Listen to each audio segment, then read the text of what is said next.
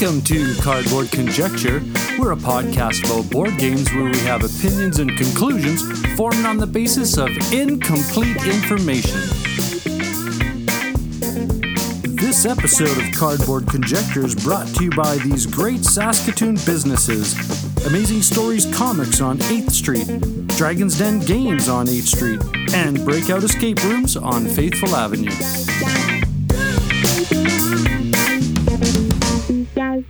Welcome to Cardboard Conjecture. I'm your host, Norm. I'm Ryan. I'm Ian. And on this episode, we will be talking about thinking, doing, playing board games. And Ryan, hit us with the topic of this episode. Well, we're going to continue our look back from 2020. Hey, hindsight's 2020. I get it. No, we're going to be talking about You're the fired. We're going to talk about the games that interested us in 2020. Cardboard Conjecture is proudly sponsored by Amazing Stories Comics on 8th Street in Saskatoon. They are the winner of the Joe Shuster Award for Best Comic Book Store in Canada, and they were also nominated in 2016 for the U.S. Eisner Spirit of Comics Retailer Award presented at Comic-Con. Amazing Stories' amazing collection of comic books, board games, puzzles, and collectibles can be found in their store or on their new online website. And welcome back. This is Cardboard Conjecture. We're going to talk about games that we've been thinking, doing, and playing.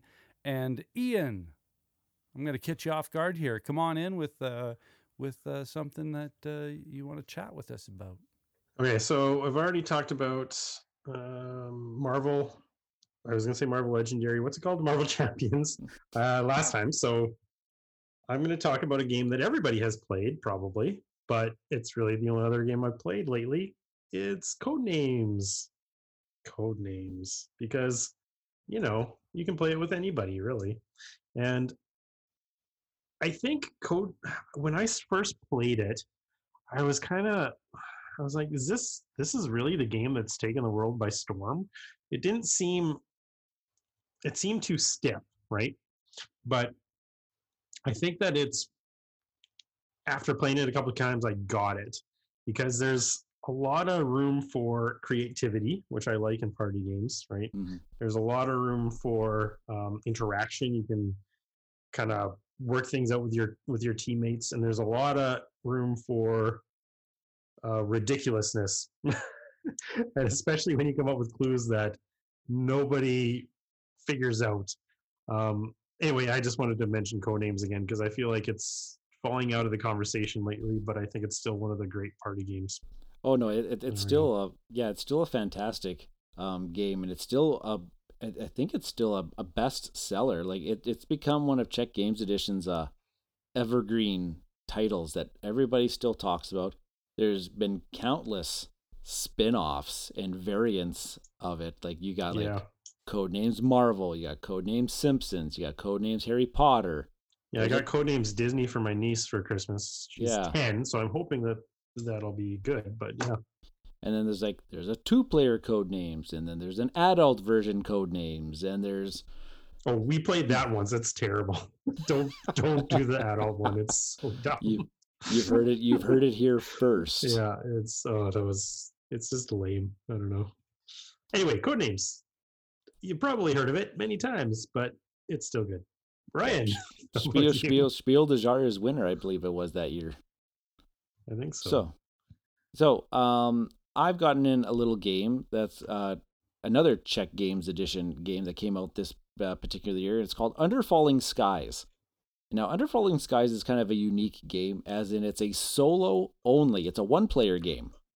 Where the best way that I could explain Under Falling Skies is it kind of has the aesthetic of Space Invaders.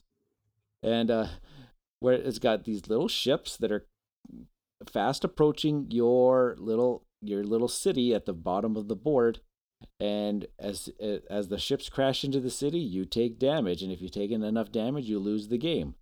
Now it's a dice placement game where what you have to do on your turn is you roll a mitt full of dice, and you put them on you have a little player board at the bottom of your city, and then you assign them to rooms like, oh, I got to get some energy to power up my missiles that'll go out and fire off and destroy the ships. Or I got to I got to do some research.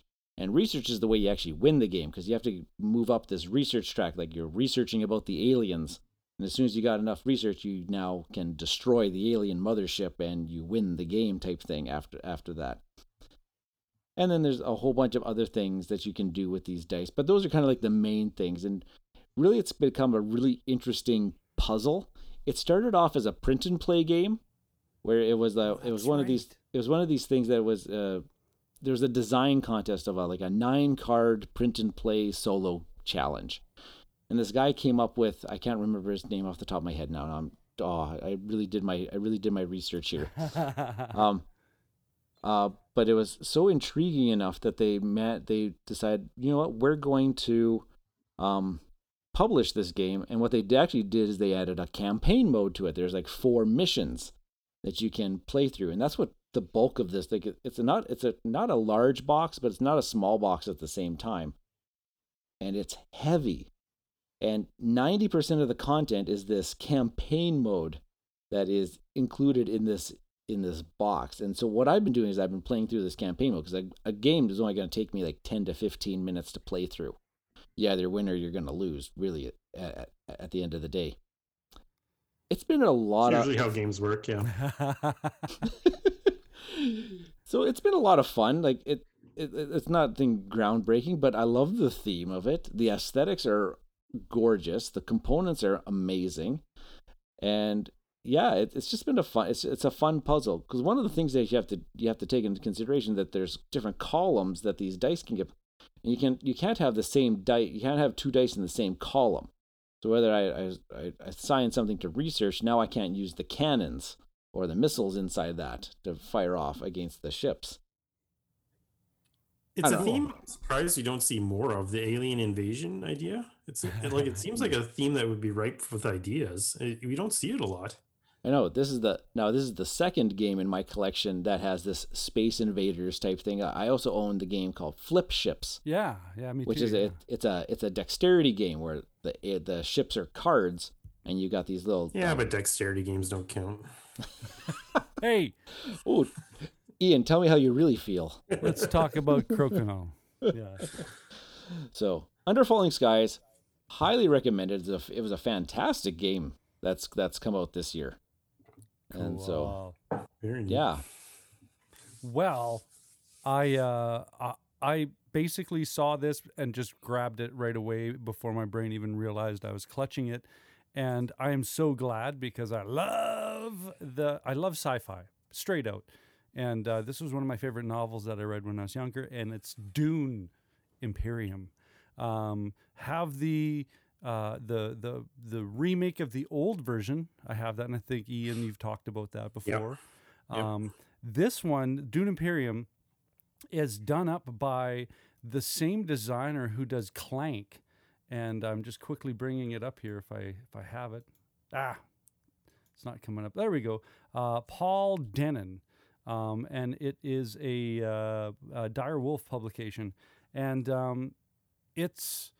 Now, the first thing is one of my big rules, or not big rules, but one of my big kind of filters or meters or metrics is if it's an IP game and it uses pictures from the movie, I'm with you on that one. Yeah, the only exception, and of course, being French and French grammar, there's always exceptions to the rules. The exception to that rule is The Expanse.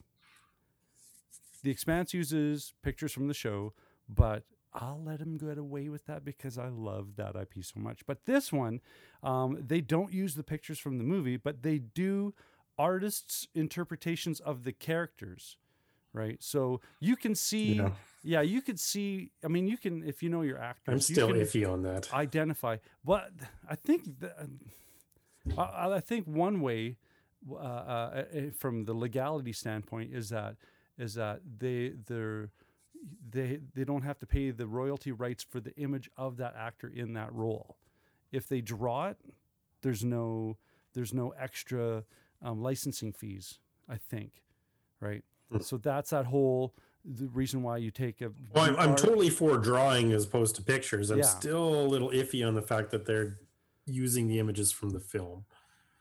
But that's just me. Yeah, but they do it. I mean, as far as the whole graphicness of the game, it don't even notice it. You don't even notice it. The game on its own is a strong game, and it's unique. I mean, it's Clank, right? It has that DNA in it, the deck builder, even like the resource graphics that they use. I mean, if you covered the top of the card, you go, yeah, that looks like a Clank card, right? I mean, that's how much DNA they share. But what they do differently this time is that it's a worker placement that you use with your deck that you build. So you have 2 workers and you have the potential to unlock another one. And the board has 1, 2, 3, 4 different areas that you can go into. Combat on the planet is essential because that's the big conflict, was control of the resources and everything comes with the spice melange. So what you do is you put your worker down, and how you put your worker down is from your hand of cards. You have symbols that represent these different areas that you can go into. So if you want to go and influence some of the 4 factions that are like a good Euro game, are the tracks that you accomplish these victory points, and ultimately the game is a race to 10, right? So there's the opportunity on your allegiance tracks, the 4 factions, that there's a midway victory point you can get, and then there is the seal of alliance. There's another victory point. So there's 8 points that you can get out of that track, which means that in the game system itself and the rewards that you get from the combat, that's where you start to generate all these extra victory points that you need to win this race, ultimately, which it is. And like Clank, there's a timer, there's a deck that if you run that out, you're done. If you reach 10, game's done. The solo's awesome. The Automa deck is awesome. I'm having my first game. I thought, well, there's not that much Dune theme here. So if you're looking for a thematic experience of the new movie, really isn't it, right? If you want a thematic experience of Dune, go play the other game. Yeah. If you want a really good engine building, Euro-driven card deck building, worker placement, funky thing, then you're going to have fun with this game. Euro gaming is the mind killer. Now, I've heard that this is actually, the idea is sort of similar to the game that Ryan talked about a couple weeks ago, that Lost Ruins of Arnak. And I've heard that these are 2 games that are actually pretty similar to each other. I don't know that any of us have actually played both of them, so I don't know that I played none. Ryan's played one and you played one. Yeah. So I don't know if we can comment on that, but I just wanted to throw that out, that there is that discussion out there. We should swap games, man. I've heard it only in the vein that they both contain worker placement elements and they both contain deck building elements. Right, but that's the first thing that people say about both games, right? Like that's the first thing you said about it, was this is neat because it combines these 2 things. Yeah. And that was the first thing that Norm said, is this is neat because it combines these 2 things. And so it's funny that both of those things that really hadn't mixed before just suddenly came out in 2 big games at the same time. It's interesting. I mean, yeah, you see that a lot with a lot of industries too, right? Yeah. Well, it's kind of like all the bee games that came out all of a sudden, like honeybees and honeybees and so cool. So yeah, Dune Imperium by the creators of Clank. So if you like that, then there you go. Cool. So they're just trying to sell more copies by putting the Dune IP on it. Yeah, especially since the movie should have been coming out at this time too, right? So that this was definitely planning to be a movie tie-in, I think. But we'll get it eventually. Eventually, we'll get that movie. This episode of Cardboard Conjecture is proudly sponsored by Dragon's Den Games, located in the Louis VIII Mall on 8th Street in Saskatoon. Swing by Dragon's Den Games and let Darren, Al, and the awesome staff help you out in search for great board games, role-playing games, miniature systems, and all of the related accessories. Be a part of their gaming communities that have scheduled events in their great gaming area. Dragon's Den Games, Louis VIII Mall on 8th Street in Saskatoon. And welcome back. This is Cardboard Conjecture. Before we get into the topic of interest, which is our games of interest from 2020, we have a special announcement by Ryan. Sure. So like we mentioned in the last episode, we are running a contest to win a copy of Fort, as well as a copy of Letter Jam. And so we had asked participants who want to enter into that contest to email me at ryan@cardboardconjecture.com. And you're supposed to tell me your top 3 games of 2020, or the top 3 games that you would like to have played that was released in 2020. Top 3 games, something of 2020 type of thing. And you'll be entered into the contest. And now what I didn't mention on that one, though, is that when this contest will end, and the contest will end at midnight, January 15th. So midnight, January 15th. So 1 week after this episode airs. Cool. And as I mentioned, we're going to talk about our games of interest in 2020. And the reason that I specifically selected these words is because there's no way that Ian and I are going to be able to keep up with Ryan when it comes to knocking out titles. Even in a regular year, it'd be tough. But this year, yeah, it's tough. Well, okay, so preface. So I did include like my top games. You gave us 2 lists. Yeah, I know. Yeah, so that's fine. That's good. Ian pointed out I did have a top. I only played 12 games that were released this year. Oh, that's kind of like every at the end of every year, I always make a top 10 movies of the year list every year.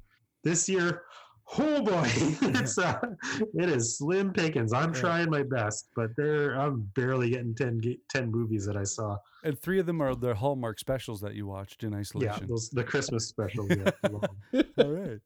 Cool. Well, I'm going to take point. I'm going to start us off with a pretty straightforward one.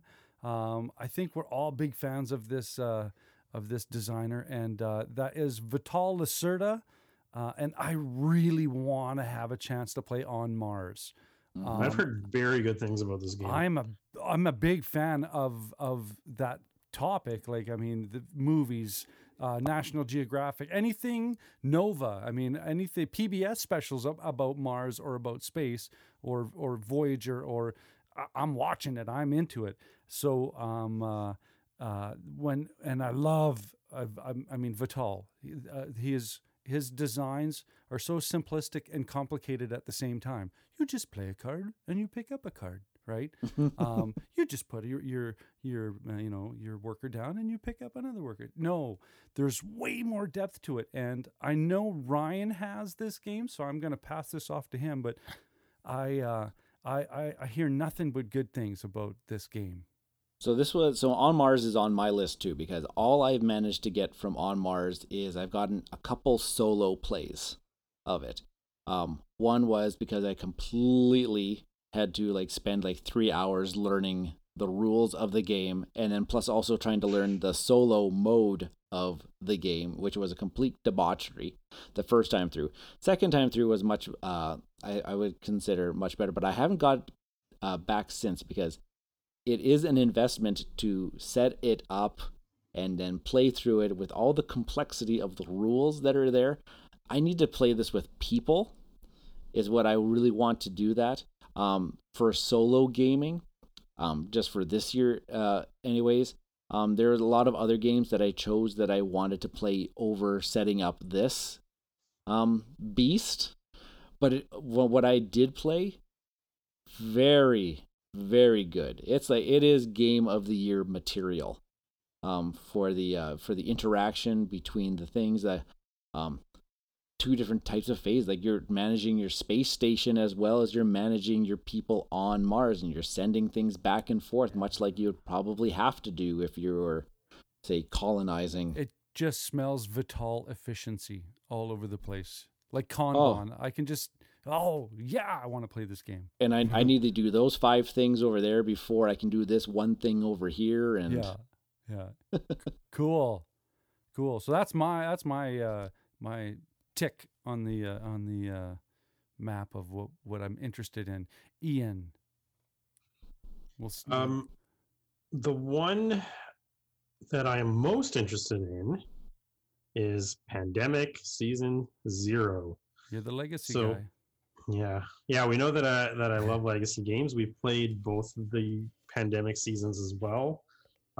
We're just waiting for Pandemic Real Life to be done, and then once we're vaccinated or whatever it takes, I don't know, we'll get back the 4 of us that started Pandemic like 4 or 5 years ago, whatever it was. We'll get back to it, and we'll try out this prequel, because that was pretty cool when they announced that it was actually like a prequel set in Cold War times. Yeah. I'm very interested to see what they're going to do with it. Interesting. Yep. This was at the top of my game of interest list. This was number 1 because we had such a great time with 1 and 2, and just I'm trying to avoid everything possible of this game out there. Just people are just commenting on this. Like some people are calling it's the best of the trilogy. It's I don't know that it plays so much differently.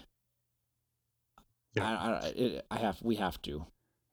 And we've got, I mean, there's people who have families that they can play with, but we just had us four guys that tried out Pandemic a long time ago, and so we kind of want to keep that core group, right? So to keep the band together. Yeah. Cool. Right on. And I think having 4 people is good as opposed to 2, but then again, I have no basis to back that claim up on. I just feel like Pandemic is something that works with 4, but I'm sure it works fine with 2 or 3 too. But cool. Bring it on. Well, Ryan, you got 2 lists here, man. So, we'll do his top at the end, and then we'll pick apart his list. Oh, yeah. I might shooting. Well, I might maybe. I haven't ran this past Norm yet or anything like that, but I might record my top as a separate bonus segment episode or something like that, or I'll just do what I do on Twitter. Oh no, I like Ian's. You can fire off your list, and it'll be like skeet shooting. All right, give us number 10, pull, and then we'll All right, I like that. Okay, so Pandemic Season 0 was on the top. My second one here, you guys are not going to believe this, that this was a Kickstarter that I did not back. And now you're regretting There's it. always the one that got away. Yeah. And now I have seen pictures of this, and I've seen people reviewing this, and I have seen so much goodness coming out, and people are calling that this is in competition. This is making top 10 lists for 2020. And the game is called Dwellings of Eldervale. And that's really all I know about this game. I have no idea how it plays. I just see that it looks gorgeous. It's worker placement and combat and I heard colorful hexes. Good campaign in it. Yeah, it's got some sort of story mode behind it. Our friend Rob from Metal Meeples and Beer has been posting tons of pictures of it on Twitter, and he is ranting and raving about it. Is this the one that was delivered in a fridge box? I have no idea what this would have been delivered in because no. Well, what's the one that was bugging you about before that was delivered in this? Ether Fields. Okay. All right. But Dwellings of Eldervale looks absolutely fantastic. I have no idea why I did not. Is this the same guy that did Whistle Mountain? I'm just pulling it up here. I think. Yes, he is one of the co-designers on Whistle Mountain. Luke Laurier. That's it. Yeah. Cool. Because I'm like, there's a connection here. Because Whistle Mountain should have made my list.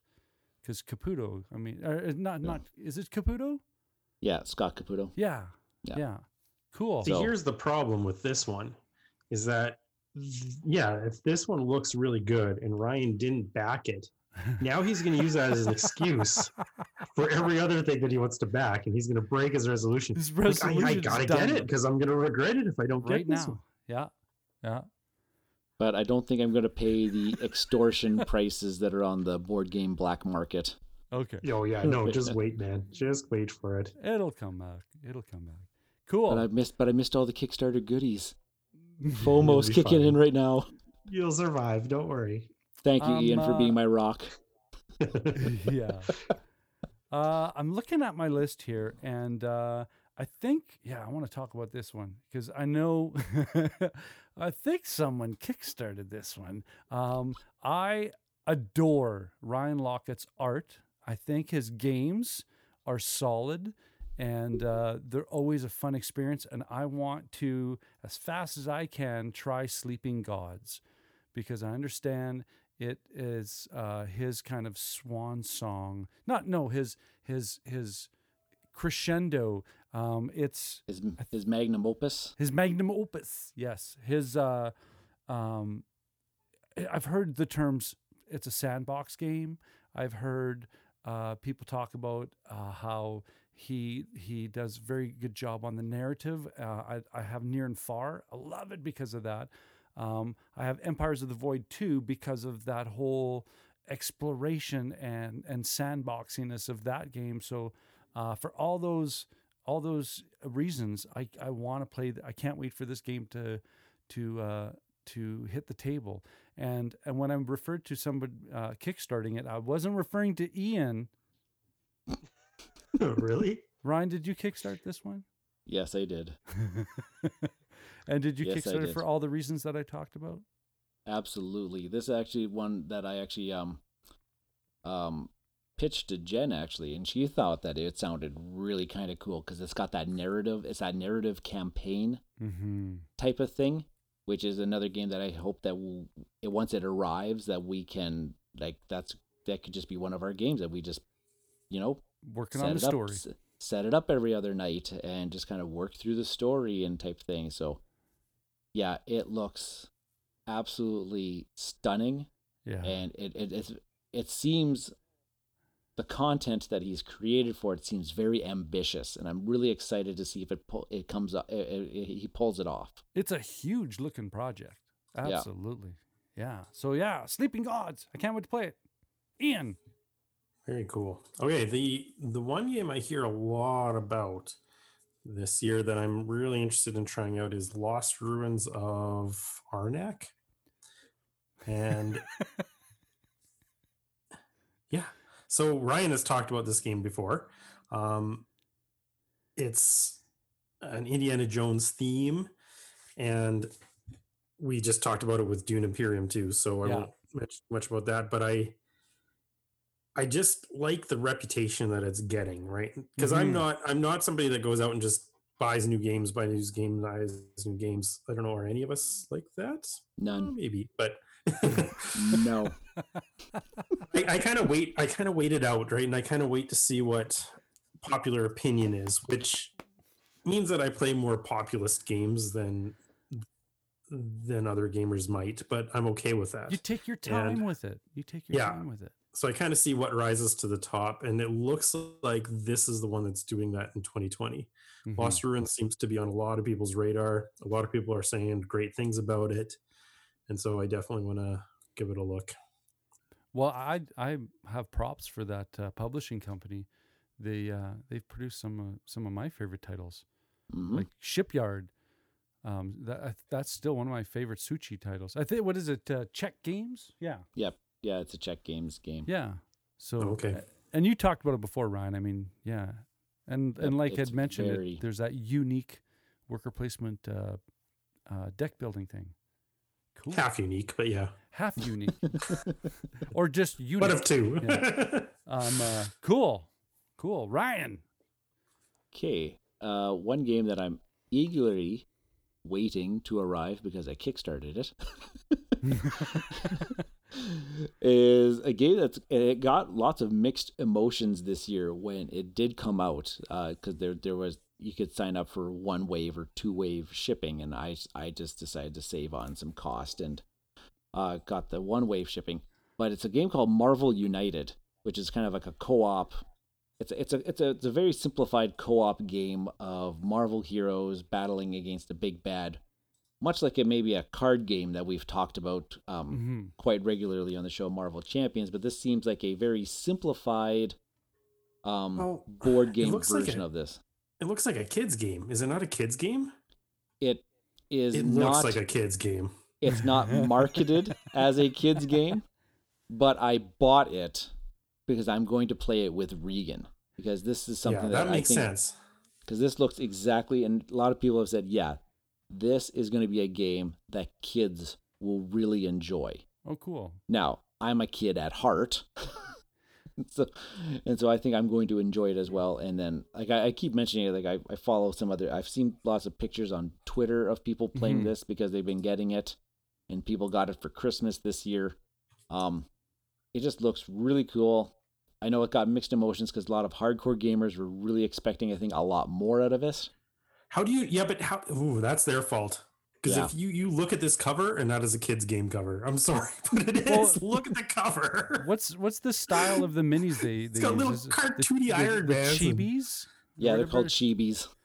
Yeah. The big massive head. Like the Arcadia Quest kind of style. Yeah. I wasn't a big fan. It's like, to me, I don't know. You don't do that to Spider-Man. Oh, no. But this game looks absolutely right up exactly what I think it is going to be. But if it's for you to have your kids get into it, then that's perfect. And I think it looks really cool. Yeah. Like I do think as a kid's game, I think in that aspect, I think the aesthetic is pretty cool. Yeah. So, and those would be fun to paint. Yeah, I don't have patience for that. Sure. I don't have patience for that. No. All right. Back to my list here. Not that I'm going to play them all or talk about them all, but okay, I'm going to talk about this one for sure because he's one of my favorite designers. I'm going to talk about a Martin Wallace game that I haven't seen it hit the shelves yet, so I don't know if it's going to be late to the party, but it's Rocket Man. Like I said, you see, and it's everyone's going got to Elton John. be a long time until that board game shows up on time. So it's Martin Wallace. It's all about cards. It's all about how you're going to use those cards. Most of the time, there's going to be some multi-dimensional effects with these cards. To me, he's one of those designers like Ryan with you and Feld. It's basically a no decision, right? It's purchased, right? When I saw this hit, I think it was Kickstarter. I thought, you know what, I'm going to wait till it comes to the shelf because it's obviously going to make it to the shelves at some point, and I can be patient enough for that. And I'm kicking myself for that. I should have kickstarted. I should have pressed that button, didn't I, Ryan? Be okay. It'll be fine. It'll be fine. It'll be fine. It'll come out. It'll be there. It'll be there. It'll be there. All right. Thanks for being our rock. And it's got one of my favorite, I think I mentioned this before, anything that has to do with space or exploration or science fiction, I'm all over it. And so it's I mean, as far as the checklists go, I'm already checking off boxes, and I haven't even read deep into it. I think I saw Rahdo do a run through of it about 4 months ago, which tuned me into it. So yeah, Martin Wallace, Rocket Man. And I beg you not to start thinking Elton John in your head as we're going on with this. So Ian, I know that your notes weren't full, but I know that you can. I'm going to steal one from your list, actually. Absolutely. I see you've got Pan Am on the list. Yeah. And that's actually one I'm interested in trying out too. It seems like a little bit of a twist on Ticket to Ride. So Pan Am is like the old school plane, air travel company, right? Yeah, in the 70s. From the 60s. Yeah. When the thick of the deregulation kind of happened, and it was just like a free-for-all. Right. Ryan, you mentioned Rob from Metal Beeples and Beer. He had this picture in his, and I was like, "Yeah, tell me about it." And he said he made the connection that it plays much like Bus. So, and I know you have Bus. So yeah.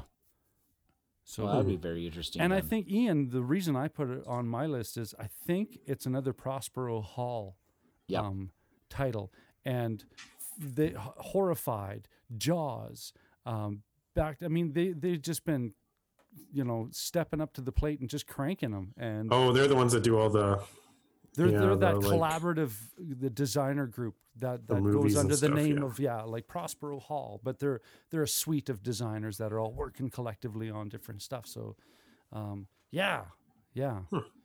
I don't know if this is one I would blind buy, because usually I do blind buy a lot of my games after research, but I think I'd want to try this one out first, because I'm worried it would be too similar to something like Ticket to Ride, but I don't know.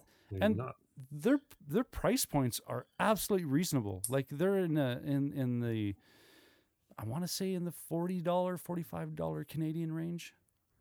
Right? It's not like it's not like you're dropping $80 and going, I might not like it, right? So it's not really a never happened to me. Yeah. So cool. Yeah, I second that notion on Pan Am for sure. Ryan, I think you got one or two left on your list, eh? So another one that I really, really want to buy, and not necessarily play right away, but I'll just buy it as soon as it's available. Put it on your shelf. It's a Stefan Feld game, his latest one. Wonderful. Which is Bonfire, and I absolutely have no idea behind the gameplay of this one, other than it's supposed to be one of his heavier titles. So okay. It's not like a Castles of Burgundy weight, but we're talking like probably more. They say it's more like Trajan weight type of game to it. So it's Trajan, or maybe like say like Aquasphere, which is it's got a little bit more of a deep strategy behind the game, not necessarily point salady. Yeah. But so it's got me very intrigued. If it's got the name Stefan Feld on it, I need to have it. I'm reaching out into nothingness right now just because I'm trying to grab at it. Well, I mean, like Ian said, patience. It'll be on the shelves soon. Yeah, it's just trying to enter into North American distribution. It's been available in Europe for quite some time right now. Yeah, it's just trying to come over to North America. I'm starting to see a lot of pictures on Twitter about people doing playthroughs and stuff. Yeah. So yeah, right on. I'm going to do a real fast one because I think I kind of talked about its cousin in the series, and I own this game, and it's it plays 3 to 5 players. So obviously, I can't play it with anybody yet, and it's Ride the Rails by Capstone Games, designed by John Borer, I think I'm pronouncing properly. But it's in their series, their Cube Rail series. It's the number 2 in their Iron Rail series. And again, I'm not a big 18xx fan. I don't have much experience playing it, because if I'm going to play something for 10 hours, I'm going to play 10 euros in that time span. Or a Twilight Imperium. Or Twilight Imperium 2 times. But these games, like 45 to 60 minutes. Irish Gauge, same thing. So I can't wait to get this to the table with a full count. And again, another checkbox. Ian O'Toole doing the art. So everything so much so that it's sitting on my shelf getting ready to play. So that's Ride the Wales. You wascoey wabbit. Ride the Rails, Capstone Games. Ian, you could take a little gander at my list if you want. Or you can go to Ryan's, or we could just let's go to Ryan. Let's go to Ryan. Ryan's got some cannon fodder on his list, so this could be a 3-hour. This could be a 3-hour episode if we. Hey now. Okay, so Ryan, You've got a. I think you've got one of my. We did we talk about Czech? Yeah, we talked about Czech games, but there's. I want you to talk about this one because it just popped on my radar, and it's the Suchi. Oh, so one game. So I actually own this game. You have this one? I just acquired it just last week. Yay! Okay. So I own it. Haven't played it yet, which I've done the full rules read and kind of just set up the game and kind of looked at how things are. Praga Caput Regni. I have no idea what it means. It's Latin. I'm disappointed. It's the rebuilding of Prague, I think, is what it means in Latin. So that, and it's a Vladimir. Or Prague Must Reign or something like that. So like Norm mentioned, it's a Vladimir Sushi game, and I'm a very big fan of his designs. And so like he's done Underwater Cities, which is a great game. I really enjoy Underwater Cities, and he's done other games too. So this is kind of the next one of his like big Euro type of game, and the board is absolutely massive.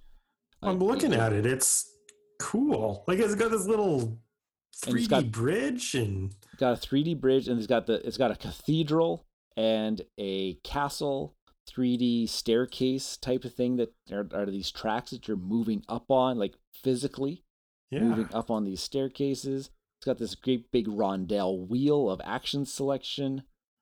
It's got, I think, not even kidding, 1 million tiles. Like the box weighs a ton, and I can't wait to actually get it. It's got a solo mode, so I'm going to probably go through that first just to kind of teach myself and learn how the game works. But yeah, it looks so cool. It's got the design pedigree that I really enjoy, and people are saying that this one's a good brain crunch. There's icons everywhere. Like the iconography on this game, it's all over the map, but it's visually very stunning to look at. It's got great table breadth. It takes up my entire table. Cool. So, yes. Cool. I can't wait. Should I try to pronounce it again? Praga Caput Regni? I'll take it. This episode is proudly supported by the amazing team at Breakout Escape and Board Game Lounge from right here in Saskatoon. Using industry-leading technology, Breakout Escape's escape rooms are all 100% uniquely designed by the team, ensuring their patrons have maximum fun while staying safe. As well, they are a fully licensed board game lounge with over 400 titles to select from to ensure fun for every gamer, new and experienced. Be sure to check them out at breakoutsask.com. At Breakout Escapes and Game Lounge, they believe that life is more fun when you play games. Okay, so do we want to do one more ad each to this before we do the skeet shooting competition of Ryan's top 10 games played in 2020? Sure. Yeah, okay. Because I want to mention this one because he designed Great Western Trail, and I love that game. And so Alexander Pfister has another game coming out called Cloud Age. And it says, travel in airships above dried up landscape, visit cities and battle cloud militia. It sounds like a dystopic, fun, sandboxy Pfister. Like he's becoming so good at the narrative. He's like, I mean, I don't know much about this game. I think it's coming out. I think Capstone's bringing it out. I think it's like a joint venture with a, let me see here. I don't want to get too deep in this. The Froyerland? Yeah, Nanox Games or something like that. Oh, Nanox. Yeah. Yeah. I mean, it's just another one of those designer-driven interests. Yeah. And, of course, plays 1 to 4. Now, how well it plays solo is a different kind of thing. But it's going to have a same thing that Maracaibo had with its solo mode and its story-driven aspect that the game can have. I hope it has some of the New Dale narrative to it, right? I mean, because I haven't even gotten deep into that one yet, and it's very compelling. So yeah, Cloud Age, Alexander Pfister. I think Capstone Games is bringing it in. I can't wait to have a look at this game. Ryan, let's give us another one off this list before we go skeet shooting. Okay, 2 quick hits. Abandon All Artichokes. I have to try that game. Yes. We just have not been able to seem to be able to bring it in just yet, but I want to play that one by Emma Larkins. Yeah, we had her on the show. It was great. Yeah. Have to. Looks fantastic. Second one, Wolfgang Kramer and Michael Kiesling came out with a game, and I didn't even know it. I don't know how this one didn't register on my radar. They have a game called Paris, and it looks like just Euro goodness. Ran into our friends of the show, the Stevensons at Amazing Stories, kind of like Boxing Day shopping type of thing. And we were talking about this game, and man, I went and watched a video about it afterwards, and it just looks so neat. Circular game board. Yeah, I mean, aesthetically, it's like awesome. And Kramer and Kiesling, those are they're no slouches. Those are top-notch Euro game designers that have done wonderful things together. So, yeah, cool. That's the one that I'm very interested in trying. All right. You ready for this, Ian? Ryan, I'm going to be your number. Ryan's making faces now because we'll be kind. We'll be kind. I'll give you the countdown voice for you. All right. So here we go. Ryan's top 20 games that he did play, and we're going to start at number 10. Emphasizing that I did actually play these games. These games. Here we go. Okay. So number 10. So my number 10 game. You want to do this, right? No. I'm feeling the peer pressure. Or are you planning to do you can still do the Twitter thing because people won't hear this until after. There you go. That's actually true. So here we go. So there you go. Now you can feel good about it. No spoilers. So my number 10 of 2020 is a game called Starcadia Quest. So there was a big game came out a while ago called Arcadia Quest, which was a very fantasy themed little chibi style go in, do the done. And then they added a sci-fi theme to it, which we are all sci-fi nerd geeky guys. And the references in this game to like Star Wars, Star Trek, Dune, Stargate, and all those types of different things through the roof. It's very fun. It's got a campaign mode to it.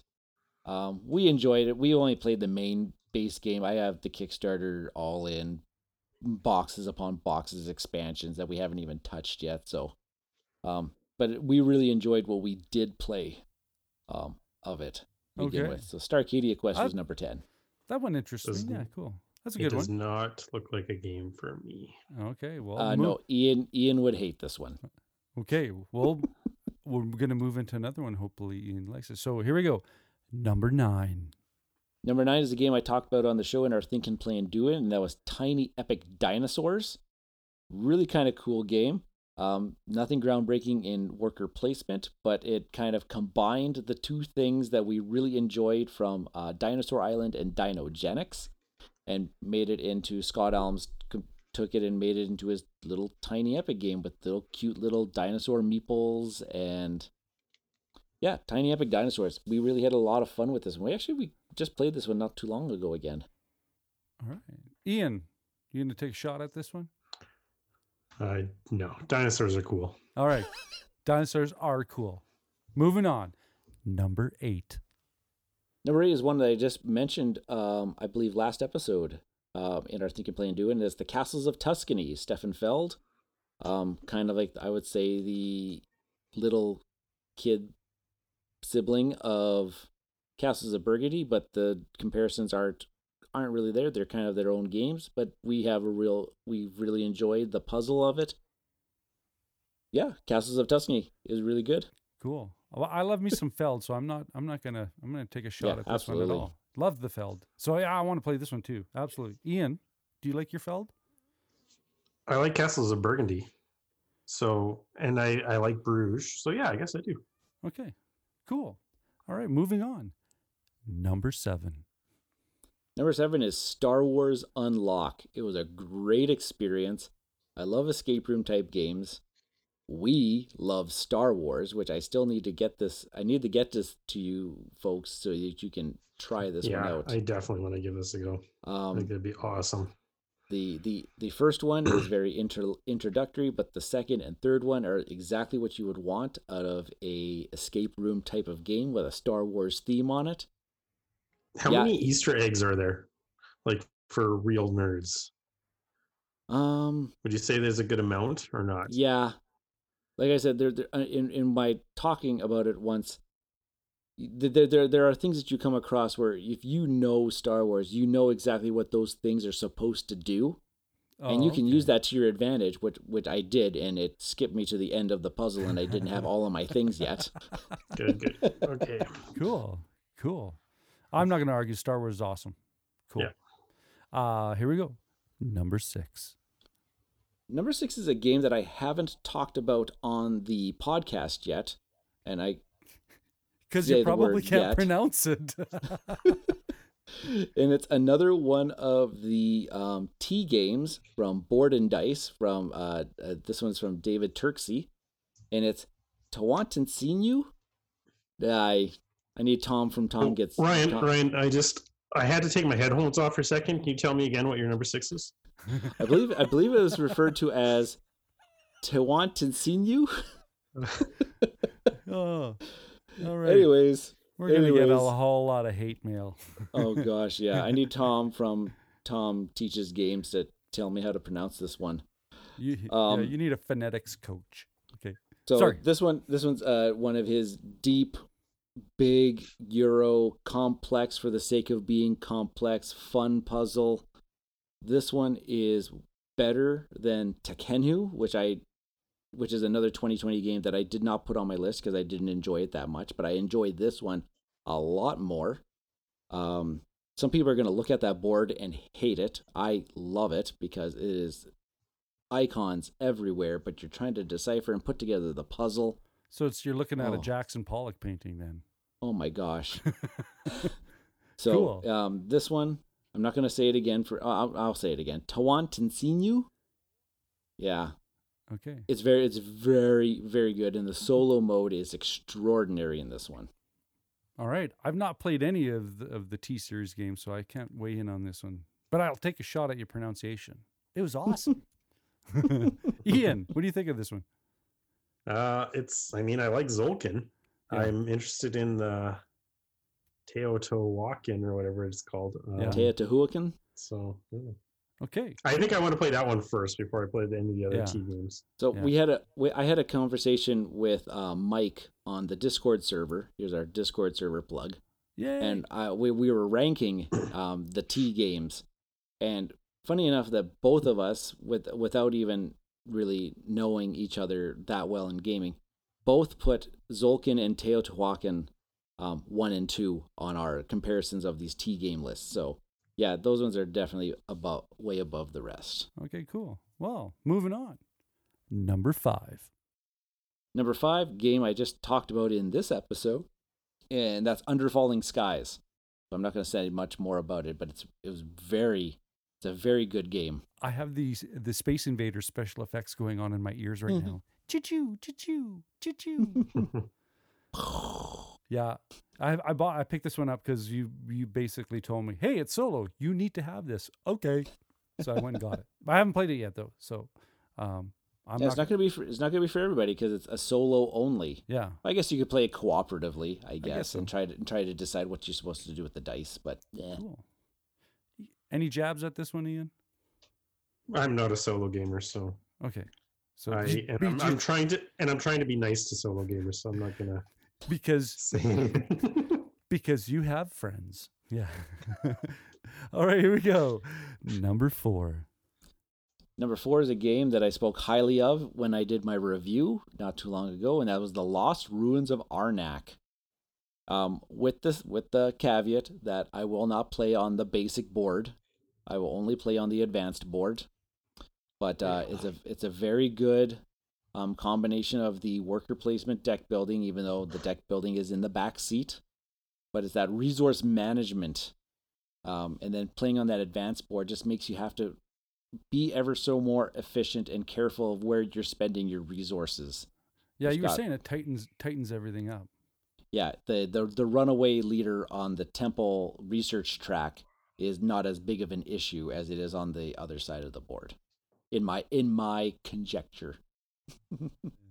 Yeah, well, we both. Well, Ian, you mentioned that this is something that you are interested in. Definitely interested in this one. Yeah, me too. Just because of the publishers, and I think you, Ryan, you had mentioned that these are two new designers to the industry. Yeah, previously worked with the company. Yeah, they worked with the company, and this is their first published design.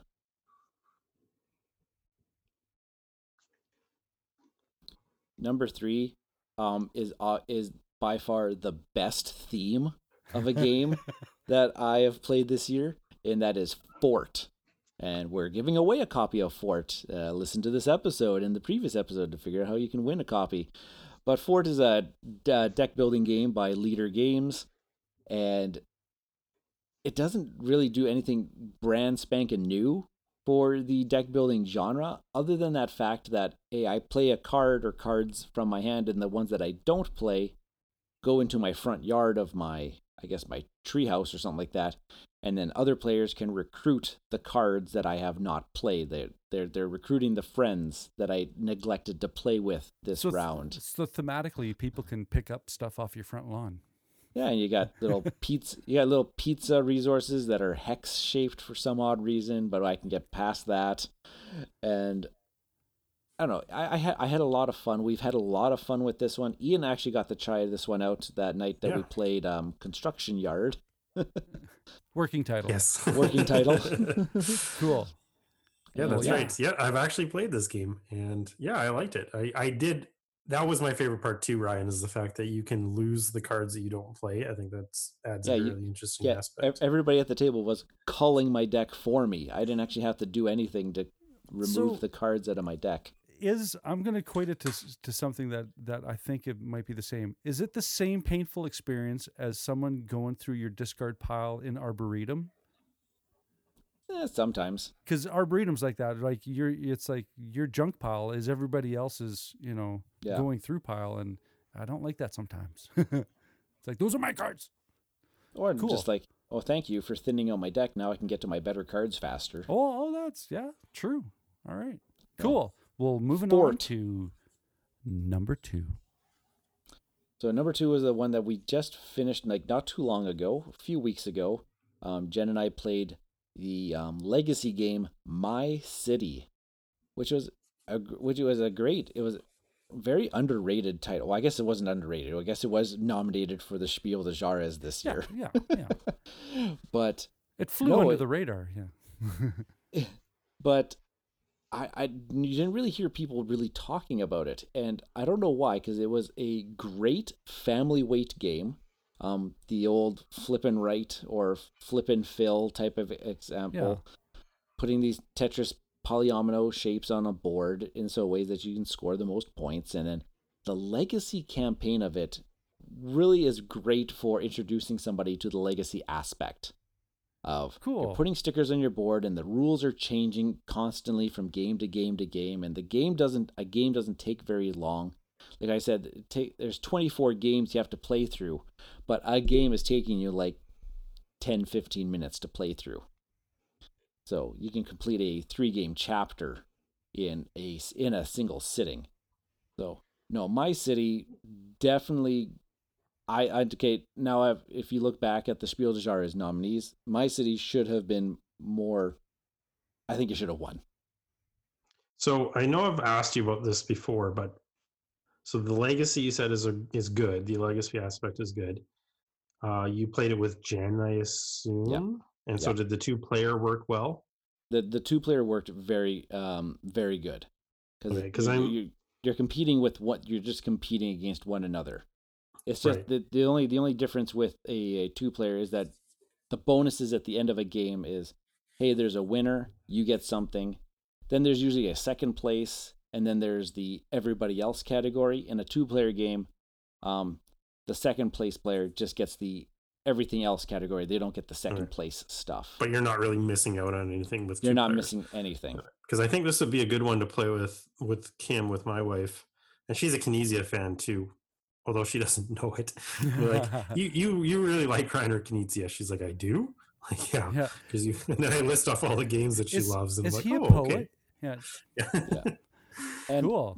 So the cool thing about the 2-player experience is that there's enough stuff left over that I think we can play. That I'm pretty sure we can play the campaign again with the 2 leftover boards. Interesting.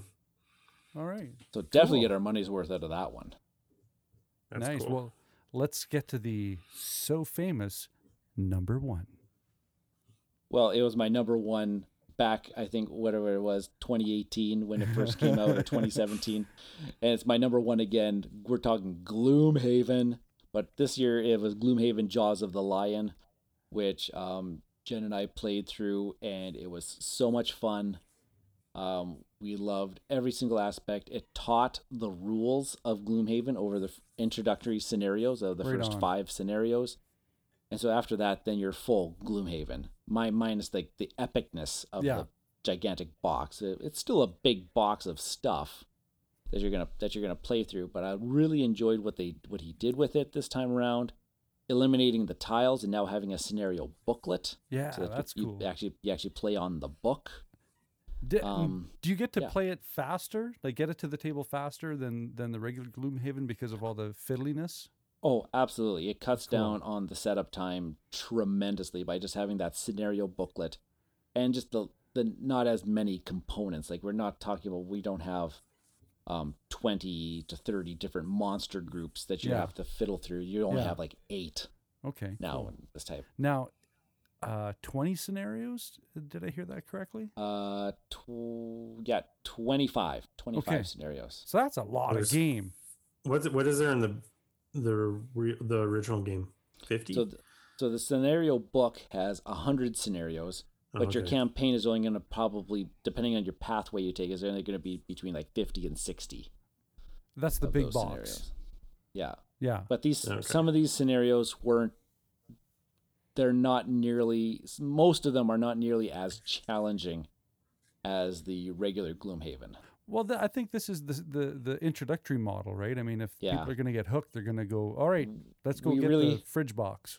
We really started hitting the more difficult ones probably about that halfway through about that number, I would say about that 12 to 13.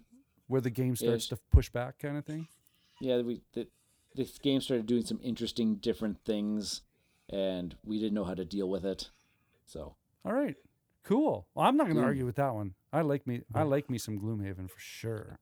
This would be definitely one, if you haven't played Gloomhaven, do this one first. Teach yourself how to Gloomhaven first. And it's not a ridiculous price point either to get into that whole Gloomhaven thing. No.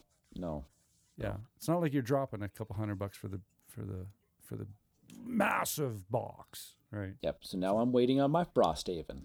Frosthaven. Yeah, so wait till next year when Ryan's top game will be Frosthaven. Something Haven. Is everybody predicting that my game of 2021 is going to be Frosthaven? Well, put some money on it. Yeah, maybe.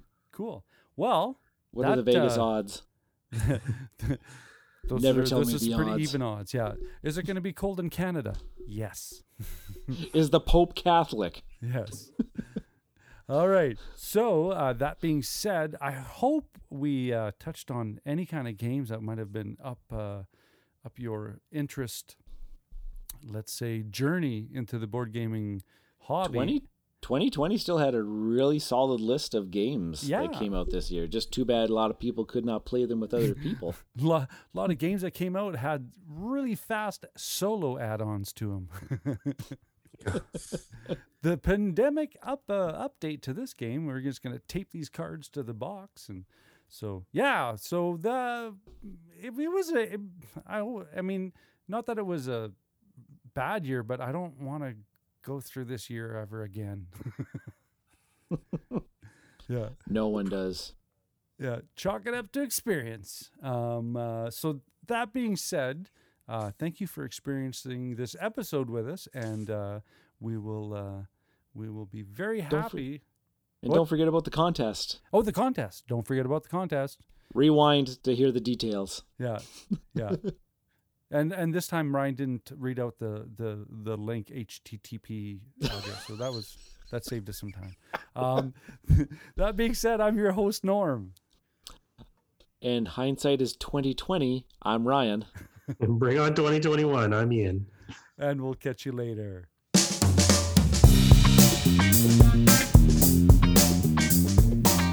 This has been an episode of Cardboard Conjecture, and we are Bridge City Board Gamers. And you can find us on Facebook at Bridge City Board Gamers Saskatoon. You can find us on YouTube, Bridge City Board Gamers. We are also on Twitter at BC Board Gamers. And of course, Board Game Geek Guild number 3039.